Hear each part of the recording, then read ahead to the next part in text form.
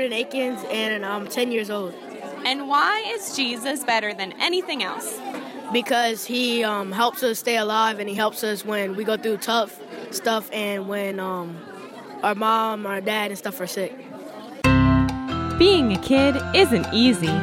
You know you're supposed to be good, and sometimes you feel like you're doing a great job. But then the next minute, you do something wrong again. That's why we need Jesus, and to remember the good news of the gospel every day. Not just the part about when Jesus came to earth, but God's rescue plan from before he even created the world, and the hope of living with him forever, so that we can see through every story in the Bible why Jesus is better than anything else, and why he wants you to join him.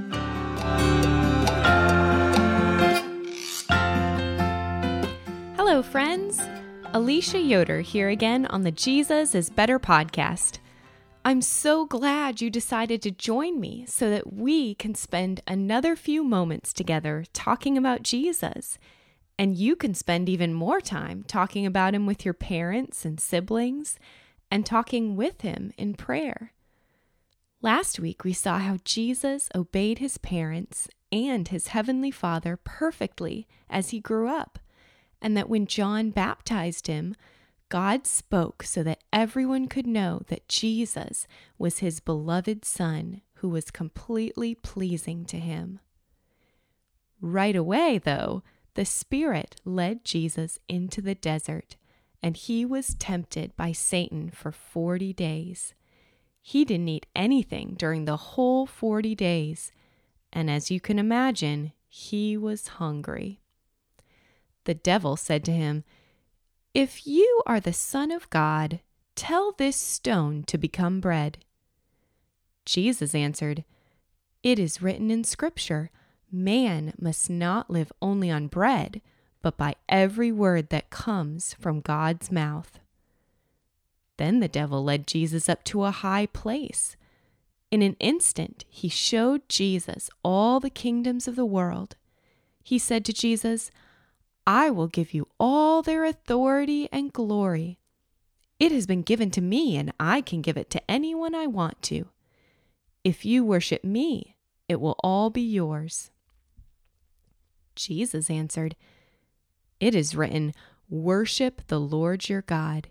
He is the only one you should serve.'" Then the devil led Jesus to Jerusalem. He had Jesus stand on the highest point of the temple. "If you are the Son of God," he said, "throw yourself down from here. It is written in Scripture, 'The Lord will command his angels to take good care of you. They will lift you up in their hands. Then you won't trip over a stone.'" Jesus answered, "Scripture says, 'Do not test the Lord your God.'" When the devil finished all this tempting, he left Jesus until a better time. Jesus returned to Galilee in the power of the Holy Spirit. News about him spread through the whole countryside. He was teaching in their synagogues, and everyone praised him. Jesus went to Nazareth, where he had grown up. On the Sabbath day, he went into the synagogue, as he usually did. He stood up to read, and the scroll of Isaiah the prophet from the Old Testament was handed to him. Jesus unrolled it and found the right place. He read, "The Spirit of the Lord is on me. He has anointed me to announce the good news to poor people. He has sent me to announce freedom for prisoners. He has sent me so that the blind will see again. He wants me to set free those who are treated badly. And he has sent me to announce the year when he will set his people free." Then Jesus rolled up the scroll. He gave it back and sat down. The eyes of everyone in the synagogue were staring at him. He began by saying to them, "Today this passage of Scripture is coming true as you listen." Everyone was saying good things about him, and were amazed at the gracious words he spoke. "Isn't this Joseph's son?" they asked. Jesus said, "I know you want me to do the amazing things I've done in other places, but a prophet is not accepted in his hometown. The Israelites didn't accept the prophet Elijah, so God sent him to do a miracle and give food to a Gentile widow, though there were lots of Israelite widows he could have helped during the famine. And even though people in Israel had skin diseases, God used Elisha to heal the army commander Naaman, who was from Syria." All the people in the synagogue were very angry when they heard Jesus talk about the prophets helping the Gentiles. They got up and ran Jesus out of town. They took him to the edge of the hill on which the town was built, and they planned to throw him off of the cliff. But Jesus walked right through the crowd and went on his way. Then Jesus went to Capernaum, a town in Galilee. On the Sabbath day, he taught the people. They were amazed at his teaching because his words had authority. In the synagogue, there was a man controlled by a demon, an evil spirit. He cried out at the top of his voice, "Go away! What do you want with us, Jesus of Nazareth? Have you come to destroy us? I know who you are. You are the Holy One of God." "Be quiet," Jesus said firmly. "Come out of him." Then the demon threw the man down in front of everybody, and it came out without hurting him. All the people were amazed. They said to each other, "What he says is amazing. With authority and power, he gives orders to evil spirits, and they come out." The news about Jesus spread throughout the whole area. Jesus left the synagogue and went to the home of Simon. Simon's mother-in-law was suffering from a high fever, so they asked Jesus to help her. He bent over her and commanded the fever to leave, and it left her. She got up right away and began to serve them as guests in her home.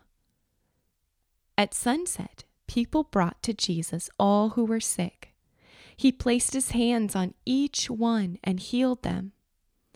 Also, demons came out of many people. The demons shouted, "You are the Son of God!" But he commanded them to be quiet. He would not allow them to speak because they knew he was the Messiah. At dawn, Jesus went out to a place where he could be by himself. The people went to look for him. When they found him, they tried to keep him from leaving them. But he said, "I must announce the good news of God's kingdom to the other towns also. That's why I was sent." And he kept on preaching in the synagogues all around the land of the Jewish people. Do you ever feel like it's just too hard to be kind all the time? Or that your little brother or sister, if they weren't so mean to you, then you wouldn't have anything to get angry about? Have your parents ever dropped you off at someone's house calling out, "Be good," as you hopped out of the car? But what if you can't? What if your friend knows exactly what to say to you to make you really mad? When Jesus was led by the Spirit into the desert, he spent 40 days alone with his heavenly Father, not eating anything. Because Jesus was completely God, but also completely man, he was really, really hungry. And Satan knew it. He knew Jesus' stomach would love to be filled with food and that his mind might be tired from hunger. It was the perfect time to attack Jesus with temptations to sin. If he could only get Jesus to quit trusting the Father to give him what he needed, if he could only cause Jesus to disobey the plan for the Father's kingdom to come, and stop believing for a moment that the Father would guide him and take care of him in each step of his life on earth, then Jesus could no longer be the perfect sacrifice for our sins, because he'd have to be punished for his own sin. But with each temptation, Jesus overcame Satan's attacks with what was true about his Father, that he was the one worthy of serving, obeying, and trusting no matter what happened. Now, it's true that Satan doesn't want us to serve, obey, and trust God either, so he sends his forces to attack us each day. Because we have God's Spirit living in us, God can help us to win the attacks by remembering what's true about God, that he loves us and helps us for our good. But the best part of this story is not to show us what we should do, but to celebrate what Jesus has already done, obeying the Father perfectly, no matter how weak or tempted he was. He faced these temptations for you, out of love for you and obedience to his Father, so that he could earn the righteousness or right behavior you could never do and share it with you forever. Now, if someone asked you what your job is, you might say something like being a good student in school, or helping around the house, or not fighting with my brother and sister. Or you might say something like, I don't know, not get into trouble, I guess. When Jesus went back to his hometown, people might have thought they knew what Jesus' job was. Maybe to become a great carpenter like his dad Joseph, or become a smart teacher of the law. But it didn't matter what they thought, because Jesus knew exactly what the Father's job for him was. That's what he read when he opened up the scroll of Isaiah from the Old Testament and read it in the synagogue. His job was to proclaim the good news of God's kingdom coming, setting free those in the prison of their sin, healing people's bodies and hearts, and bringing people into God's favor through his death and coming back to life again, forever taking the punishment we deserved. The people in his hometown probably thought they knew him, but what they thought never stopped Jesus from speaking the truth with the Father's authority. The Jewish people got angry when Jesus spoke about God sending prophets to the Gentiles instead of their own people. They were so mad, they even got Jesus to the edge of a cliff. But it wasn't Jesus' time to die, so he was able to walk away without being hurt. People struggled to understand who he was, but Jesus trusted the Father's plan of helping people to understand when the time was right, and didn't want the demons he cast out confusing people even more. Now, how would you feel if the president came to your school and everyone gathered in the gym and he said he was so glad to be at your school? What if he just came to your class and said that he heard your class was a very special class and was glad to meet you? But what if the president came to your classroom door and called only you out into the hall saying, I have to get back to the White House, but I just wanted to shake your hand and tell you that I'm so glad to meet you and I've heard good things about you. When Jesus was on earth and sick people came to him, he didn't just walk into the room and say, be healed, everyone, and walk away so he could go to bed early. He laid hands on each person who was brought to him and healed them, like Simon Peter's mother-in-law. Of course, the people all wanted Jesus to stay, but again, he obeyed the Father, saying that he needed to preach the good news of the kingdom to the other towns too. I'm sure if I saw Jesus in my town, I'd never want him to leave. But we have it even better, because God's Spirit never leaves our hearts. Jesus was so willing to face the same temptations and struggles that we face so that we could receive that Spirit and enjoy being a part of God's kingdom now and look forward to the time when He'll be our King on the perfect new earth.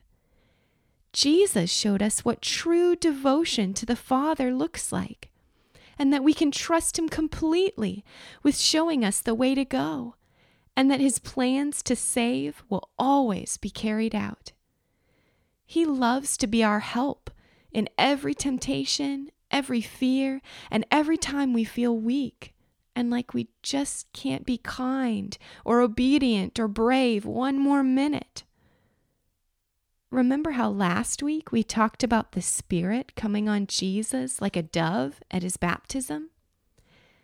Jesus was so glad to send His Spirit on us too, so that we could also copy Him in the things He came to do, telling our friends and family the good news of the gospel, that God wants to free them from the power of sin, heal their hurt feelings, and make them His sons and daughters. We don't have to spend our lives trying to figure out how to make everyone like us, or be happy with us, or copy their lives. But instead, the Spirit can help us to respond to others in love and obey what God is asking us to do. And just like Jesus healed people one by one, we can love each person, either young or old, that He brings into our life, and pray for the people He puts in our minds. The time that you give to loving others is a sacrifice to God. It may not feel like much, but when you bring the light of Jesus to others, it's like you're holding a candle, and everyone else who loves Jesus is holding a candle too, and it adds up to one huge bonfire of praise to God. Let's pray. King Jesus, thank You so much for overcoming every temptation for us and giving us the reward of Your righteous behavior.